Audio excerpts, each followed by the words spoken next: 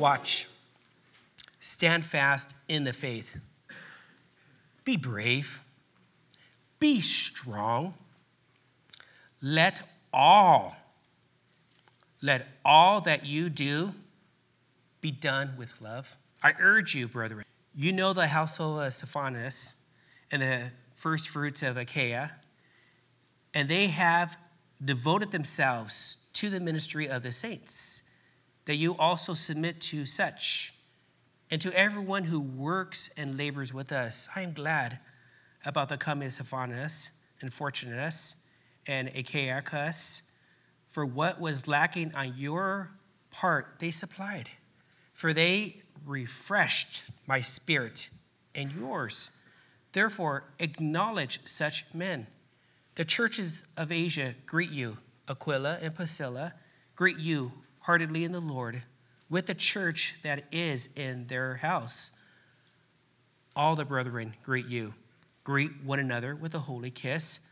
The salutation with my own hand, Paul's. If anyone does not love the Lord Jesus Christ, let him be accursed. Oh, come. Oh, Lord, come. The grace of our Lord Jesus Christ be with you. My love be with you all in Christ Jesus. Amen. So Paul concludes with 7 instructions that we are to live by. 7 instructions that we are all called to live by. And we're going to see these 7 instructions from verses 13 through 24. The first instruction that we are called to live by, that they were called to live by, which are brothers in Christ way back when, the Corinthians. And today, for us, we're called to live by these instructions. Number 1, we're called to be watchful. You see that in verse 13, the very first word there. It says watch, to be watchful. Paul wants us to be watchful. Now we have to ask ourselves, what does watch mean? What does the word watch, what does that mean? Well, it means to be on high alert. To be on high alert. To watch means to be on high alert. It also means to be on guard. To be ready, to be on guard without falling asleep. Without falling asleep, we need to be on high alert. We need to be on guard. Now, what areas does Paul want the Corinthians to be alert or watchful or to be on guard for? Well, you can note down there's 3 areas. There's at least 3 areas that we're called to be on alert, be watchful for, to be on guard. And the first area is against temptation. We're called to be alert, to be watchful, to be on guard in regards to the area of temptation. Temptation? Yes. Jesus spoke about that in Matthew chapter 26, verse 41. Jesus said, watch and pray, lest you enter into temptation. The spirit is indeed willing, but the flesh, it's weak. Know that temptation is no respecter of person to the saint or to the sinner.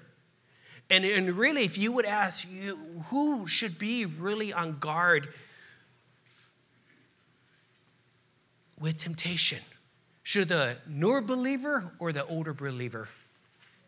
I would say the older believer. Because the older believer that's been walking with the Lord for a while now, they could say, I've been walking with the Lord for a while now, and I got this. I got this. Oh, King David said the same thing, and he fell in sin. The book of 1 Corinthians 10:12 says, therefore let him who thinks he stands take heed lest he fall. So we can never be comfortable. Even if we've been walking with the Lord for a long period of time, we can never say, I really don't need to have devotion today. God knows my heart anyways. He knows that I love him, and I'm aware of his love for me. And to share the faith, to tell people about Jesus, I don't need to do that. I don't think so. Let the young bucks do that. I used to do that once upon a time. Yeah, they're all fire, and they're full of energy and full of excitement. I just want to kick back now and just enjoy my golden years and have a cappuccino. That's what I want to do. No, we got to be on guard. We got to be on guard. King David, he wasn't on guard. He was supposed to be on the battlefield. And if he not be on the battlefield, he was supposed to be there with the young folks and encourage them how to fight. But he had a siesta and he sinned. And so we have to be on guard. We need to be alert against temptation. Temptation hits us all. It hits us all, and we need to be alert, not only alert, but in prayer. And I believe as you're in prayer, the Lord causes you to see temptation, and you can call it out for what it is. And you can say, this is not going to happen. I love Jesus more than this sin. And so it's a matter of having a love for Christ over a sin. Second area that we are called to be on alert, to be watching, to be on guard, not falling asleep. And that's against Satan. Against Satan. Number 2, we're called to be alert, to be watchful against Satan. Against Satan, yes. Peter said that. 1 Peter chapter 5, verse 8. Peter said, be alert and sober-minded. Your enemy, the devil, notice that. He's your enemy. He's not your friend. Don't think the enemy is your friend. The enemy is the devil. Prowls around like a roaring lion, looking for someone to devour. Resist him. And we resist him as we are planted in the Lord. We resist him. And so the enemy is just looking around. And I believe it's like a gun. He has one bullet, and he's just waiting for that opportune time to take you out. And so the enemy is out there, and he wants to take you out. Why does he want to take you out? And who is he going to take out? Well, he looks for those that are pursuing God's kingdom. He wants to take you out. Why? Because you're going against his kingdom. And he doesn't like those that are going against God's kingdom. Because those that are not, he has those already. He has those already. But those that are going against God's kingdom, now you're going against him. And he doesn't like it. He doesn't want you to witness. He doesn't want you to live for Jesus Christ. He wants you to compromise. He wants you to blend in. But we're not called to blend in. We're called to stand out and let our light so shine to glorify our Father in heaven by our behavior. And the third area that we're called to be alert to be watchful, to stand in, is against false teachers. Against false teachers. Peter also spoke about that in 2 Peter chapter 2, verse 1. Peter said, but there were also false prophets amongst the people, just as those there will be false teachers amongst you. They will secretly introduce destructive heresies, even denying the sovereign Lord who bought them, bringing swift destruction on themselves. So these false teachers have violated 2 Timothy chapter 2, verse 15. They haven't studied to show themselves approved, a workman that's not ashamed of the handling the word of God, but they are handling the word of God incorrectly. And as a result of that, they're teaching heresy. They're not teaching about Jesus, that he's the second person of the Trinity. He's God, and they're not teaching about the things of the Lord, and therefore people are being brought into these false teachers. So those are the 3 areas that Paul encourages the Corinthians as he says, I want you to be watchful, be ready, be on high alert, because there's temptation, the enemy's there, and there's false teachers out there. Now, the second instruction to live by, we also see this in verse 13. Notice this, Paul says, stand fast in the faith. You're just not to stand fast, you're to stand fast in the faith. You're just not standing fast, but there's a reason why you're standing fast. You're standing fast in the faith. And that means to stand fast in the faith means to hold firmly to the sound doctrine of the faith. You're to hold firmly to the sound doctrine of the faith. You need to know what you believe and why. It's really, really important. This is important because bad doctrine produces a bad and fruitless life.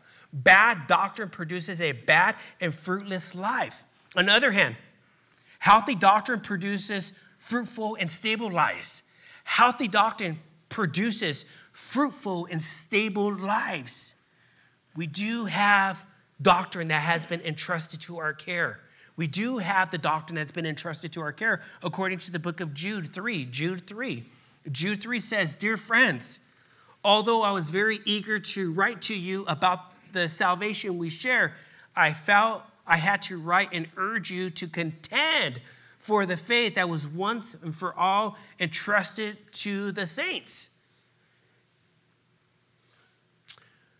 When I encounter a person that follows Mormonism, and I share with them that I said, I have a problem with the book that you're carrying because it says another gospel. And according to Jude 3, it says that the gospel has already been delivered to us. And I'm called to contend for that gospel, not to embrace another gospel. And Joseph Smith, as he received this revelation, by the way, that was all subjective, not verified at all. Where the scriptures, when some of us, and I would pray that you all are able to go to Israel with us when we go, you will go and you will see the verification of scriptures. You will see where scriptures were found, documented, and are true. And what the scriptures teach, you could go to the verification of sites that teach the scriptures about Jesus. You will walk in the places that Jesus walked. The place that Jesus Christ rose from the grave, there's a place where Bible scholars believe that this is actually the location. You're going to go there. You will see with your very eyes the place where Jesus Christ, your Savior, rose from the grave. And you could take a picture right there too if you want. And you could take that and show it to everyone that my Savior lives.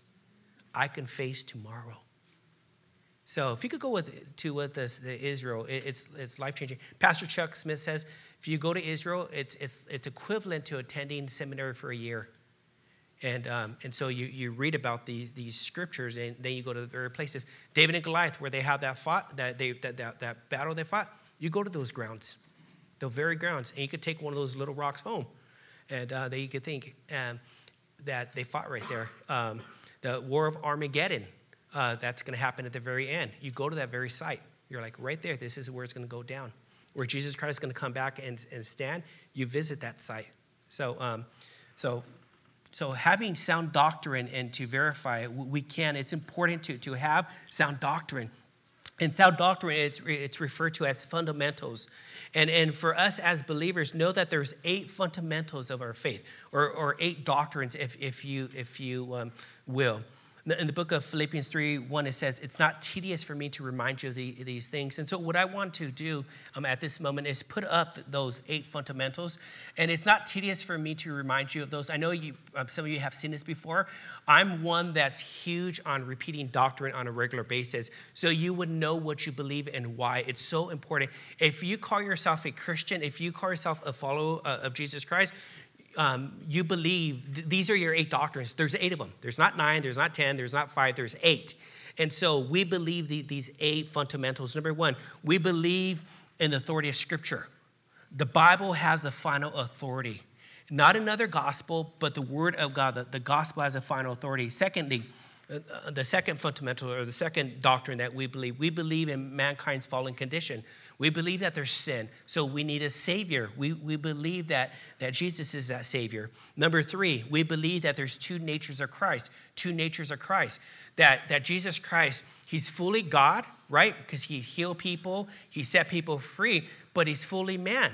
He slept. Jesus ate. Jesus was moved with compassion. He's fully man, and he identifies with us. Number 4, the fourth gospel that we believe in, and every Christian needs to believe this, salvation is by God's grace through faith. It's not by works. It's not that you walk a bunch of people across the street and therefore you get merit in heaven, and if your merits are better than your non-behavior, therefore you get to go to heaven. No, salvation is free. It's a free gift of God through grace, through faith. Number 5, we believe in the Trinity, that there is God the Father, Jesus the Son, and the Holy Spirit. And number 6, we believe the doctrine, or the 6th essential of the faith, or fundamental of the faith. We believe in the atonement of Christ. What's the atonement of Christ? You could break the atonement in Christ into 3 words: at one meant.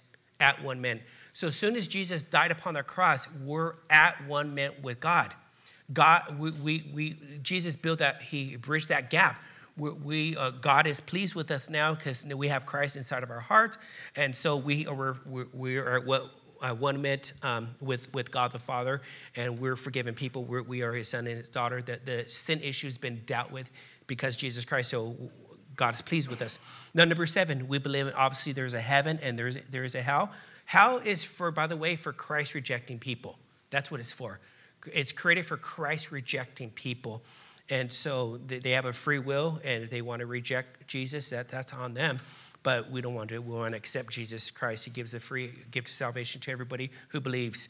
Number 8, lastly, we believe the bodily resurrection of Jesus Christ. We believe he rose again, and because he lives, we could face tomorrow.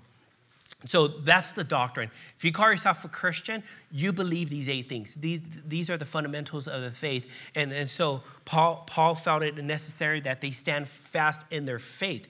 Now, the third instruction to live by that Paul writes about, and this is found in verse 13 also, Paul says to be brave, to be brave. To be brave means that you are living in a way. You are living in a way even when you are scared or intimidated. You're living in a way even when you are scared or intimidated. I love how the General Omar Bradley said this, and he's one that fought in World War II. He said, bravery is the capacity to perform properly. Bravery is a capacity to perform properly even when you are scared half to death. Even when you are scared half to death, you behave properly. You have bravery. And we're called to be brave people. And we are to be brave daily. We are to be brave daily in the face of fear. In the face of fear, because we acknowledge and we declare that the Lord Jesus Christ is right by our side. Jesus says, fear not, for I am with you. 2 Timothy chapter 1, verse 7 says, God has not given us a spirit of fear, but a power, love, and a sound mind. When you have fear, it's important to have a sound mind. What does a sound mind mean? A sound mind means that God's with me, that I'm an overcomer because of the blood of the Lamb, that he will never leave me nor forsake me, and that he must have felt in his will that I'm going to be facing this, and I'm not alone. So you have a sound mind. That's why it's important to not be intoxicated, because when you're intoxicated, you can't have a sound mind. They contradict one another. So you have a sound mind. And we have a sound mind. The Holy Spirit uses the Word of God, brings it to your mind, and you stand on truth. And the truth sets you free in the face of fear. And so we could have an element of being brave. And that's what Paul says. I want you guys to be brave. I want you guys to watch. I want you to be standfast in your faith. And I want you to be brave. But not only be brave, I want you, and this is number 4, the fourth instruction, I want you to be strong. I want you to be strong. And this doesn't mean that you join a gym. I mean, if you want to join a gym to be strong, I mean, by all means, go for it. You're like, oh, why do you make me feel bad? I bought a gym pass on January 1st and haven't used it yet. Is that supposed to be strong physically? I mean, that you can too. It's called temple maintenance. You know, God has given us a temple. We need to maintenance this temple, right? Yeah, you're like, oh, I do maintenance by eating a lot. It craves food, so I feed it, right? Well, we're called to be strong. How do we be strong? Well, this speaks about having an inner strength that comes directly from the Lord, an inner strength that comes directly from the Lord, a quiet spirit. Ephesians 6:10 says, finally, be strong in the Lord. It doesn't say be strong in yourself. I don't have self-esteem. I want to tell you that today. I have God esteem. The way I view myself is the way God views me. I'm a child of the living God. No weapon that forms against me by any man shall prosper, because my God is with me. I am heaven bound. I have the word of God. I have a fellowship with the brethren and the sisterin. I don't know if sisterin's a word, but sisterin. You know what? The body of Christ backing me. And you too. I'm strong in the Lord, not in myself. And when I'm weak, that's when I commit that I'm strong. I love it when men commit that they're weak in an area and say, I need the Lord. I need you more today than yesterday. With the Lord, I can do all things because Christ strengthens me. He strengthens me, man. I can lift those weights. I could be buff in the Lord. I don't know why I just did that, but I just did. Okay. All right. Back to the Bible study. We're called to be strong in the Lord in the power of his might. In his mighty power. Let the pit bull out. Let God out. It's been said when the devil comes knocking at your door, let God answer. And so know who you are in Jesus. And that's, as a pastor, I desire that for people, to know who they are in the Lord. And it's important to know your word. Faith comes by hearing, and hearing the word of God. And so the more the word gets pumped into you, the more you get stronger. Protein powder of the scriptures. And you get that, and you get strong in the Lord. And so you know your identity in Christ. And when you know your identity in Christ, you're going to be strong in the Lord. So you don't have to please people, because you please God. And people respect people that have convictions. We're going to be voting this year, right? Big election this year. Vote your conscience according to Scripture. What does the Bible say? So if you know what the Bible says, that's how you vote. And the Bible is very clear on issues. And so I follow the Jesus party. And I can't go wrong with that. The Bible is the final authority. Be strong in the Lord. The fifth instruction to live by, and I love this. I believe this needs to be every single believer upon the face of the earth, their scripture that they live by.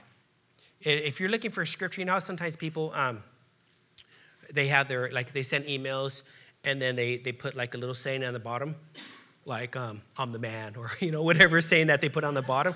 I believe this is a scripture that needs to go on every single email. I mean, you could quote the reference if you want to, and 1 Corinthians chapter 16, verse 14. This is such an important scripture. I can't emphasize this enough. Well, what's that scripture? Well, notice with me. Let all that you do be done with love. Boom. Drop that mic. That's it. Half of behavior that is done by believers, and certainly by non-believers, is not done with love. We are called to do everything through Christ's love. He says all that you do. Notice, it doesn't say some things you do. All that you do. All that you do. 1 Peter 4:8 says, above all, love each other deeply, not superficially, deeply, because love covers over a multitude of sins. And this can only occur, this can only happen, this can only go down when Christ lives in us and through us day by day. As we decrease every single day, my job every single day is to decrease. The Lord wants to increase day by day, and we live life, and he increases and increases and increases. That's our goal of Christianity. If there's a goal of Christianity, like, hey, dude, what's the goal of Christianity? The goal of Christianity is that you die, he lives. That's it, every day. And that love will be your reaction. Love will be how you respond. Love will be how your tongue is coated in love. Every word is done in love. Every action is done in love. So how does that look like? Well, I'm going to face my wife, my kids, my whomever. Is everything you do be done in love? I'm going to go to a meeting. So, Lord, before I go to this meeting, let everything that I do go in love. May I not hit anybody today. Lord, may I encourage people. Everything I do, everything. He says, let all things, not some things, but let all things be done in love. All things be done in love. So when we see a family member, when we go to a meeting, we pray, Lord, let this be done in love. He discipline. Lord, help me not to kill them. Let this be done in love. All behavior as a believer in Christ Jesus needs to have this filter of love. This is going to be done in love. That's the measuring rod of a Christian. It's love. Love. Now, what does love look like? Okay, we're called to do everything in love. We're called to live life by the word love. Everything is done in love. What does love look like? Well, we know according to 1 Corinthians 13, verse 4, what love looks like. So I'm called to do everything in love. What does that look like? Well, 1 Corinthians 13, verse 4 says, love is patient and love is kind. That means when I interact with somebody, I'm called to love them. How am I called to love them? I'm called to be patient with them. Now, I don't know about you. I feel inside of me when I'm becoming impatient. Impatient. Yesterday, our kids went to a dance called Winter Formal, right? And I was tempted beforehand to show them how to dance. This is how you do it. This is how you get your groove on.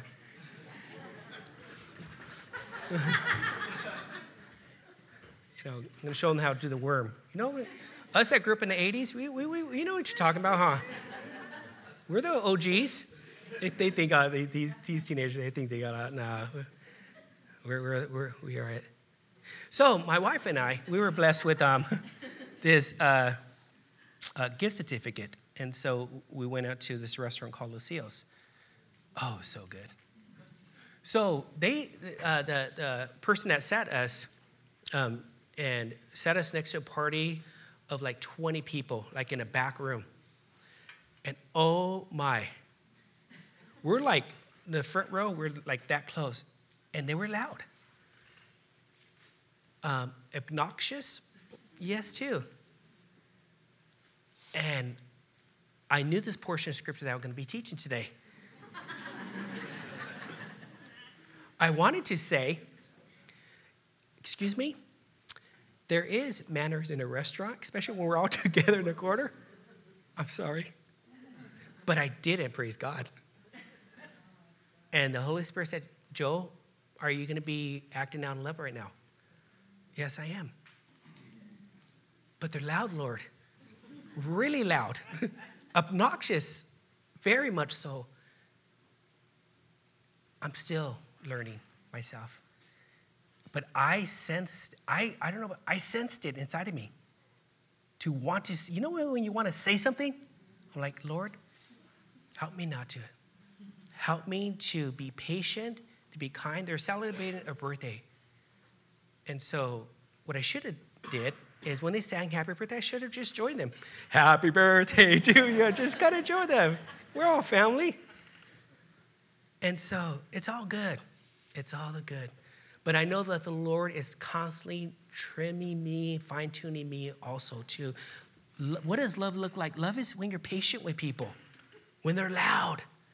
Where I like to is my wife and I, you know, we have kids, and so we don't get out that much. And it was a sweet time together. I'm to be kind. Yeah. And what if I would have spoke up? And what if one of them said, you know what? I've been to your church. Oh, dude, that would have not been good. We're called to be patient, to be kind. Love is not jealous or boastful or proud or rude. So I'm not to be rude. So when I feel like it, you never felt like you wanted to be rude? Let all things be done with love. We're not called to be rude anymore. Like, we're not. I like being rude. I like kind of like shit. According to script, we're not called to be rude. Love does not demand its own way. Oh, here's this one. Love is not irritable. I know we all maybe need to grow in this one. God, help me not to be irritable with people. Help me to dwell with understanding. They're celebrating a birthday party. And what do you expect? Everybody to whisper? Yeah. But that's not practical. Love is not irritable. It keeps no record of being wrong. It does not rejoice about injustice, but rejoices whenever the truth wins out. Love never gives up, never loses faith. It's always hopeful, endures through every circumstance, even in sitting in restaurants. And, I mean, it doesn't say that in the Bible, but you put that in there. So let's love every day. And that's what the scripture teaches us. Let all that you do be done with love. I mean, we could just end study right now and just go home. If we live this out, we are truly being a Christian. What is a Christian? Christian means being like Christ in behavior. That's a Christian. We are like Christ, and Christ was certainly loving. And yeah, there's some times where you have to be firm in love. I mean, they were the tax collectors. Jesus loved them so much to show them the truth. And he said, you know, you're taking advantage of people. And he stood up. There's times they had to be firm. But you filter in, okay, when do I need to be firm in love? And there's times where you work with people, you need to tell them the truth. Maybe you're a supervisor and you say, you know, you love this person enough that you're going to tell them the truth. And you give them a measuring stick with things to obtain to live by these behaviors. You give them a deadline when this needs to be done. And if they show performances, praise praise God, But if they don't, then you have to have some another conversation with them. But we're called to do everything in love. I believe that you could be firm, and I believe you could be loving at the same time. I believe that. I don't believe that you have to be a jerk. I think you could be firm with somebody, let them know that this is it. It's like, being pulled over by a police officer. I now ride with police officers, and there's a few officers I highly respect on how they go about doing it. They're firm, they know their position, they know who they are, and even though that they may get some back talk, they know how to talk respectfully. Not all of them do. I don't want to generalize that. Not all they do, but some know how to go about doing that. And we should be firm and yet loving at the same time. They too can hold hands. Now, the sixth instruction, there's 7. The sixth instruction we're called to live by in verses 15 and 17. We're called to refresh others. We're called to refresh others. We see this in verses 15 through 17. I urge you, brethren, that you know the household of Stephanas, that in the first fruit of Achaia, and that they have devoted themselves to the ministry of the saints, that you also submit to such and to everyone who works and labors with us. I am glad about the coming of Stephanas and Fortunus and Achaicus, for what was lacking on your part, they supplied. Here it is. For they refreshed my spirit and yours. They refreshed my spirit and yours. Therefore, acknowledge such men.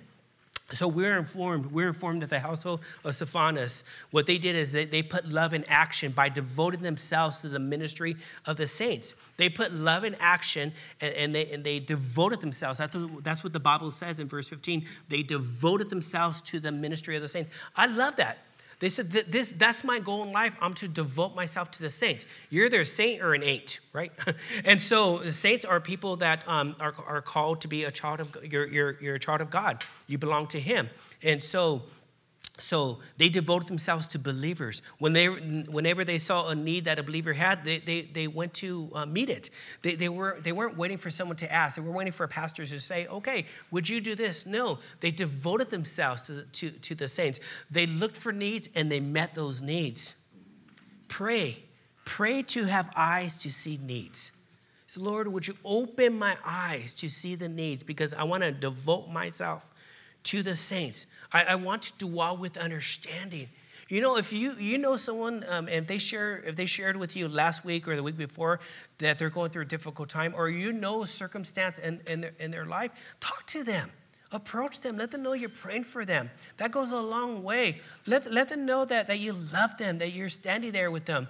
And they don't really need to know, they don't want answers when I go through, when I talk to people and minister to people, and somebody took a picture when I was with a couple of family members, and when I responded to the San Bernardino shooting, and I don't know, or the Daily Bulletin took that picture out of the blue, and then a few days afterwards, someone told me, they said, someone took a picture of you, and I remember that day like it was yesterday on what happened there. I was talking to one of the brothers about that. I'll never forget that day. In my life, there's been some events that have occurred that has definitely sobered me and deepened me, and responding to that, I'd say that was one of them. And where am I going with this thought? Oh, I know. Being devoted to the saints or to people. I remember that day and where this lady, all she wanted to do is be reunited with her family members. That's all she wanted, and she was talking to me. Chaplain, I want to see my kids. That's all I want. I want to see my kids. Please escort me to see my kids. I have to see my kids. And so that environment was intense, because at that time they didn't apprehend the people that causes distraction. So it was on high alert. There was officers all over. Their weapons were drawn, shotguns were drawn, canines were out, FBI is there, the police were there, sheriffs were there, Homeland Security. It was just an unbelievable scene. And she was telling me, I need to be reunited with my kids. And when it was safe, I was given permission to walk with them. And in the picture, there were some. It's in that magazine. And a few weeks ago, I was asked, would it be okay to do an interview on that with a few other chaplains too? And I remember walking her out and talking with her briefly, and talking to her about Jesus. And then the other family members got reunited, and it was at that point someone clicked a picture of it. And I didn't say much. And a lot of times when people are hurting, and to be a chaplain, you really don't say much. The definition of chaplaincy is the ministry of presence. You're just there. You just say, you know what? I understand. And you're in my thoughts, and I'm praying for you. All you need to say. Because the recipient of it, they don't want to hear all the whys and the what ifs. They don't. It went down. It happened, and they just need to know that you're there with them. One of the most powerful scriptures in the Bible, it's just 2 words. Jesus wept. You weep with those that weep. You don't have to give them theology. Your theology incarnate. You're living it out. That's it. They devoted themselves to the ministry of the saints. And that's what we're called to do. We're called to devote ourselves to the ministry of the saints. Not only did they devote themselves, but another point there too is that they refreshed them. They refreshed them. When they left their presence, they left refreshed, encouraged, not discouraged. And what a blessing to have that reputation. I pray that each of you, including myself, would have that reputation, that we would refresh other people. That we get up, we drive to church and saying, okay, Lord, show me who you want me to refresh. Show me, Lord, as I get out of my car, I'm going to see people. Show me, Lord, who I can devote myself to so I could encourage. So when we attend church, we're not only coming to be equipped for works of service in the scriptures. We're not only coming to be encouraged ourselves, but we're also now coming to church to devote ourselves to minister to someone else, to refresh them, to be there, to encourage them. And that's what we're called to do. And lastly, number 7, the 7th instruction that Paul calls the Corinthians back then and calls us today to live by, that we are to wait for the Lord's return. We're called to be waiting for the Lord's return. We see that in verses 18 through 24. Verses 19 through 24. The churches of Asia greet you. Aquila and Priscilla greet you heartily in the Lord with the church that is in their house. I love that. All the brethren greet you. Greet one another with a holy kiss. The salutation with my own hand, Paul's. If anyone does not love the Lord Jesus Christ, let him be accursed. Here it is. O Lord, come. Underscore that. Oh, Lord, come. I love that phrase. Oh, Lord, come. The grace of our Lord Jesus Christ be with you. My love be with you all in Christ Jesus. Amen. Now, before I touch on we're called to wait for the Lord's return, I think I need to touch on this verse that says to greet another with a holy kiss. You think I should need to talk about that? Yeah, let's talk about that. Especially with a single man, you're like, yeah, I like that verse. I'm claiming that one in Jesus Christ. You know, you said, Pastor Joe, to have like a saying after your email. I'm putting that one now. Greet another with a holy kiss. Yeah, you can't like hold this scripture and say if you're a single guy and look for a single girl out there and like, I'm going to go walk up to her, I'm going to kiss her on her cheek. The Bible says, I'm being biblical. The Bible says, greet one another with a holy kiss. Watch it. You may get a black eye. So back then, that's how they greeted people. And in the Middle Eastern cultures, they still do that, right? That's how they greet each other. You know, they kiss the cheeks. That's how they do it. We as Americans, we don't necessarily do that. We have the form of shaking hand. So it's always important to apply scripture to context. And so back then, that's how they greeted one another. So please, single guys, don't get discouraged and start like, oh man, I thought this was a key that I could go and hold my Bible and point to that verse and hey, the Bible says greet one with the holy kiss. So slap a hand and slap you. So now the main point is to wait for the Lord's coming. So we're called to wait for the Lord's coming. That's what we're called to do. Lord, as I wait for your coming, I want to live a holy life. I don't want to live a selfish, fleshly life. I don't want to be kissing other people that I'm not supposed to be kissing. Lord, who I want to kiss you. Did you know the word worship means to kiss the face of Jesus? He's worthy of worship. So when you worship and you're singing to him, you're kissing his face. That's the face that you should be kissing. I worship you, Lord. I give you praise. The word, "O Lord, come," it means Maranatha. There's some churches where they call their churches Maranatha. There's one in San Diego. It's called Maranatha Chapel. And what that means is that their pastor most likely encourages the coming of the Lord on a regular basis for people to have an anticipation for the coming of Christ. I like that. And it's biblical. So we're called to say Maranatha. We're called to say, "Oh, Lord, come. Oh, Lord, come." I say that often when I see situations happen, I see devastations occur on a regular basis, I see deaths happen. I say that, "Oh, Lord, come. Oh, Lord, come." That's the answer. "Oh, Lord, come." That's what we say when we go through a difficulty, when we hear people passing away. We say, "Oh, Lord, come." That's what we say. That's the Christian's response. "Oh, Lord, come." So Paul leaves in with the greatest hope of all, and that's to look forward to the Lord Jesus Christ's return. And that's what we're left with too.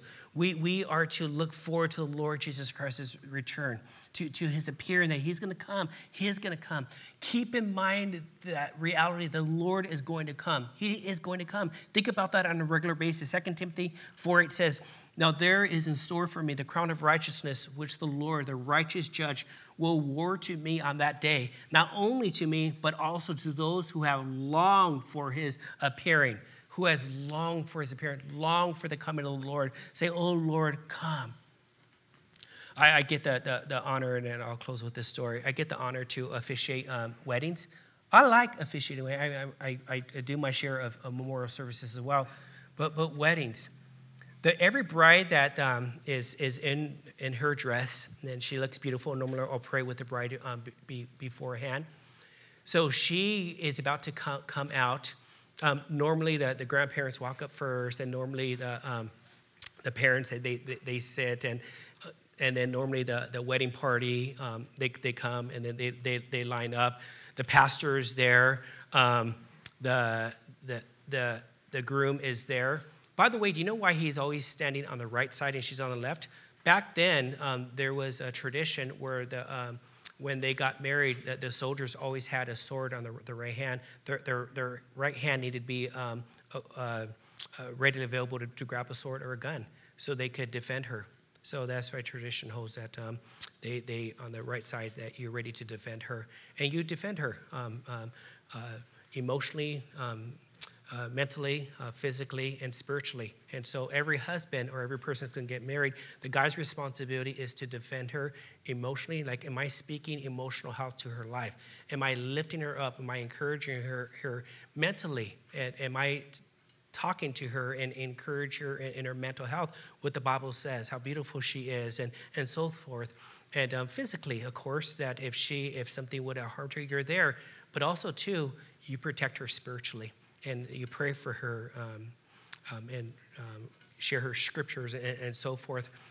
So normally the pastor is there, and then he's to the pastor's left. He's on the right-hand side. And then the bride, she's in the back, and then she comes out. And the bride is anticipating, not necessarily to see everybody, though that's there, but she's anticipating to see the groom, to share those vows with the groom in the presence of the Lord and in the presence of her family members and her friends. And so there's a sense of anticipation that she has. I know she has that, and then everybody. Let me tell you something what I do in services. Some of you may do this too. I normally don't look at the bride. I look at the groom. Why? I don't know why that the brides, maybe it's because they were little girls, they played with dolls and pretended they're going to get married. They're like prepared for this. The guys like, oh, now they're like, what am I getting myself into? and so they tend to be on the a little bit more emotional side. And so then, the bride comes, and he's anticipating the bride to come too. She's going to be coming.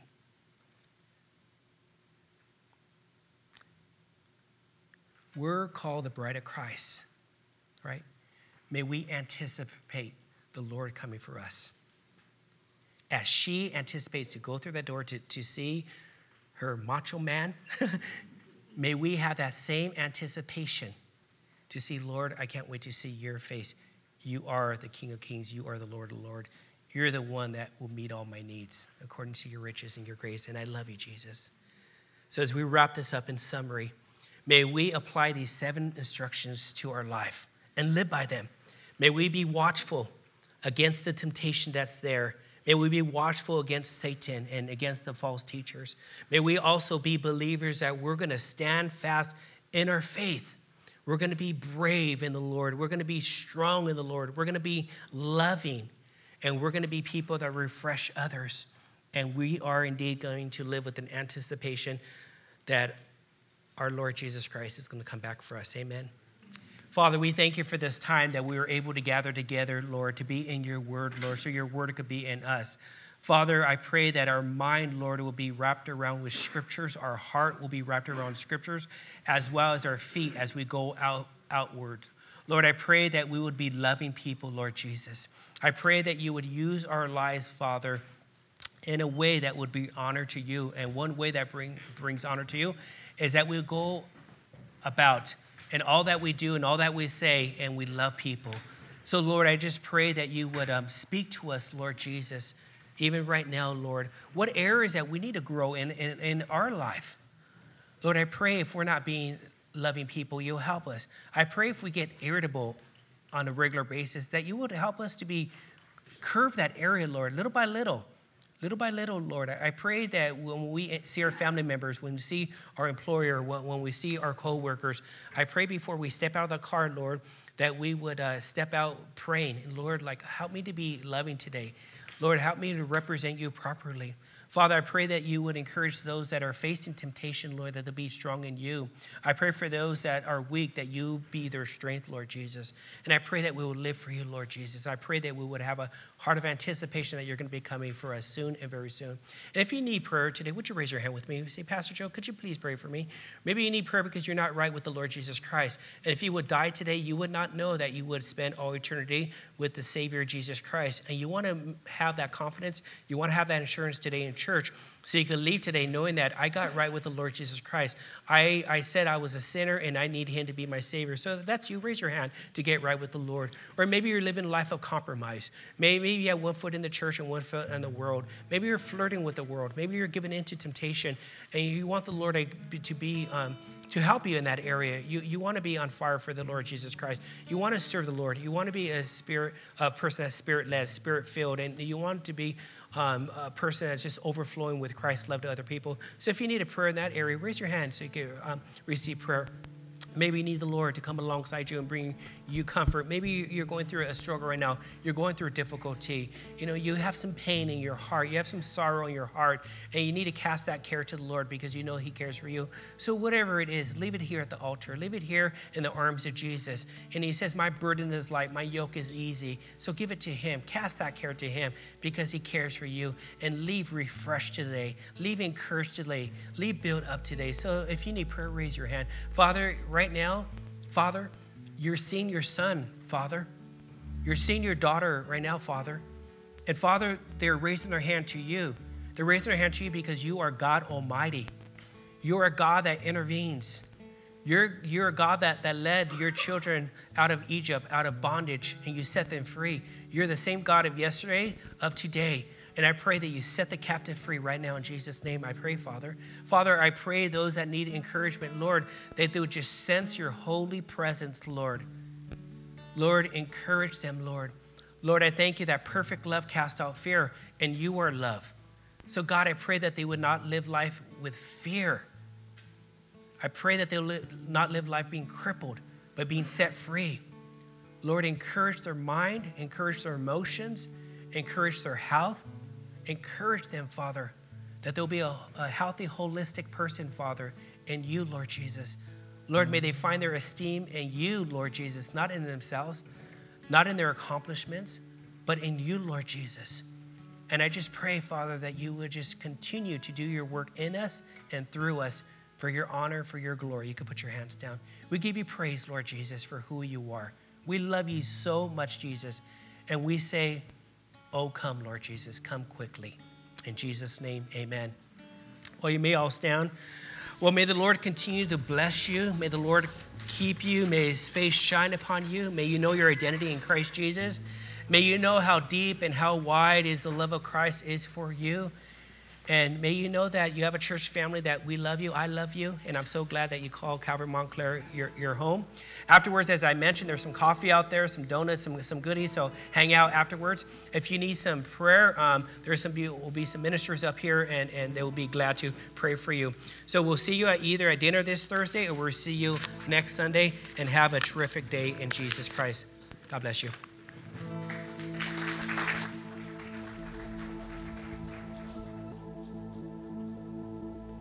Amen. Thank you, Pastor. Let's sing one more song, any song.